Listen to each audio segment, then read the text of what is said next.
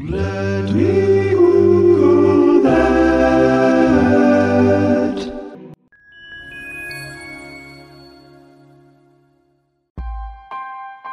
Hey friends, it's me. Today's guest host is Jacquard Isaiah Wise, who is going to tell us about the origin of a concept that you might already be kind of familiar with if you are familiar with anime, which I wasn't, so I learned a lot from this. He's going to talk about the life force known as Ki, not Chi. They're different, and I'll let you tell him how. With that, handing the mic over to you, Jacquard.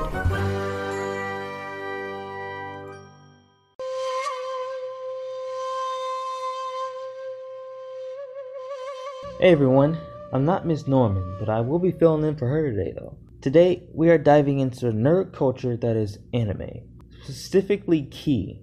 One thing that we see a lot of in anime. Ki in its simplest form is the natural energy that constantly flows through me and you. It's also the name of the balls of energy that Goku uses 24/7 in Dragon Ball Z, but that's an oversimplification of what Ki truly is. Now, let's dive into the history of Ki real quick. A lot of people believe that Ki originated in Japan, which just isn't true. It actually started in China. Well, how did Japan get it then, you ask? Well, very simply, someone from Japan went to China, saw that they had a thing called Chi, took this info back to Japan. Japan liked the idea, tweaked a couple things so no one would think that they copied China's homework, and boom, you got yourself some Ki. Notice I said Chi and then Ki. Chi is how China pronounces it, and Ki is how Japan pronounces it. But Japan does still use the Chinese writing kanji of Chi, just a side note. Many people believe that Ki is this infinite energy that is only used to fight off bad guys like Goku. That is only half true. It technically is infinite in the grand scheme of things, but you can't just command someone in the face, even though that's not out of the realm of possibility. But if the monks that study Ki for a living can do it, there's no way you can right now. In the Chinese dictionary, Ki is our life force, the thing that keeps us alive. It's not entirely that simple, but that's the basics of it. Among the words and concepts incorporating that one sound of Ki, there are words for Kiban, feelings, Tenki, weather, Denki, which is energy, the most popular in Western society, mind you, Kiyomi, gloom, and so many more. It's crazy how many words are incorporated with one simple sound. Makes me want to move to Japan, to be honest.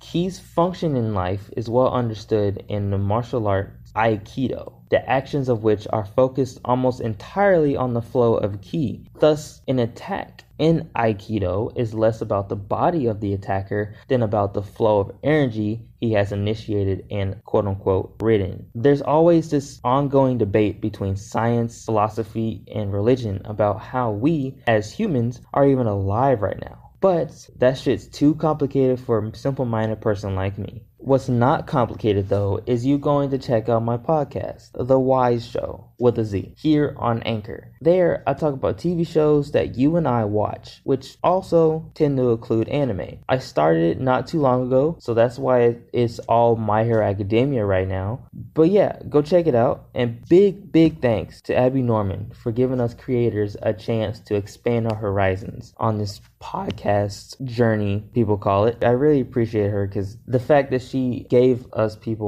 newcomers, a chance to, do stuff like this is really inspiring, Makes me want to do that when podcast show gets really, really big. And I think more creators need to do stuff like this. It would be so helpful for a lot of smaller creators in the same niche, or type thing. Anyway, take care and Kyo Sukete.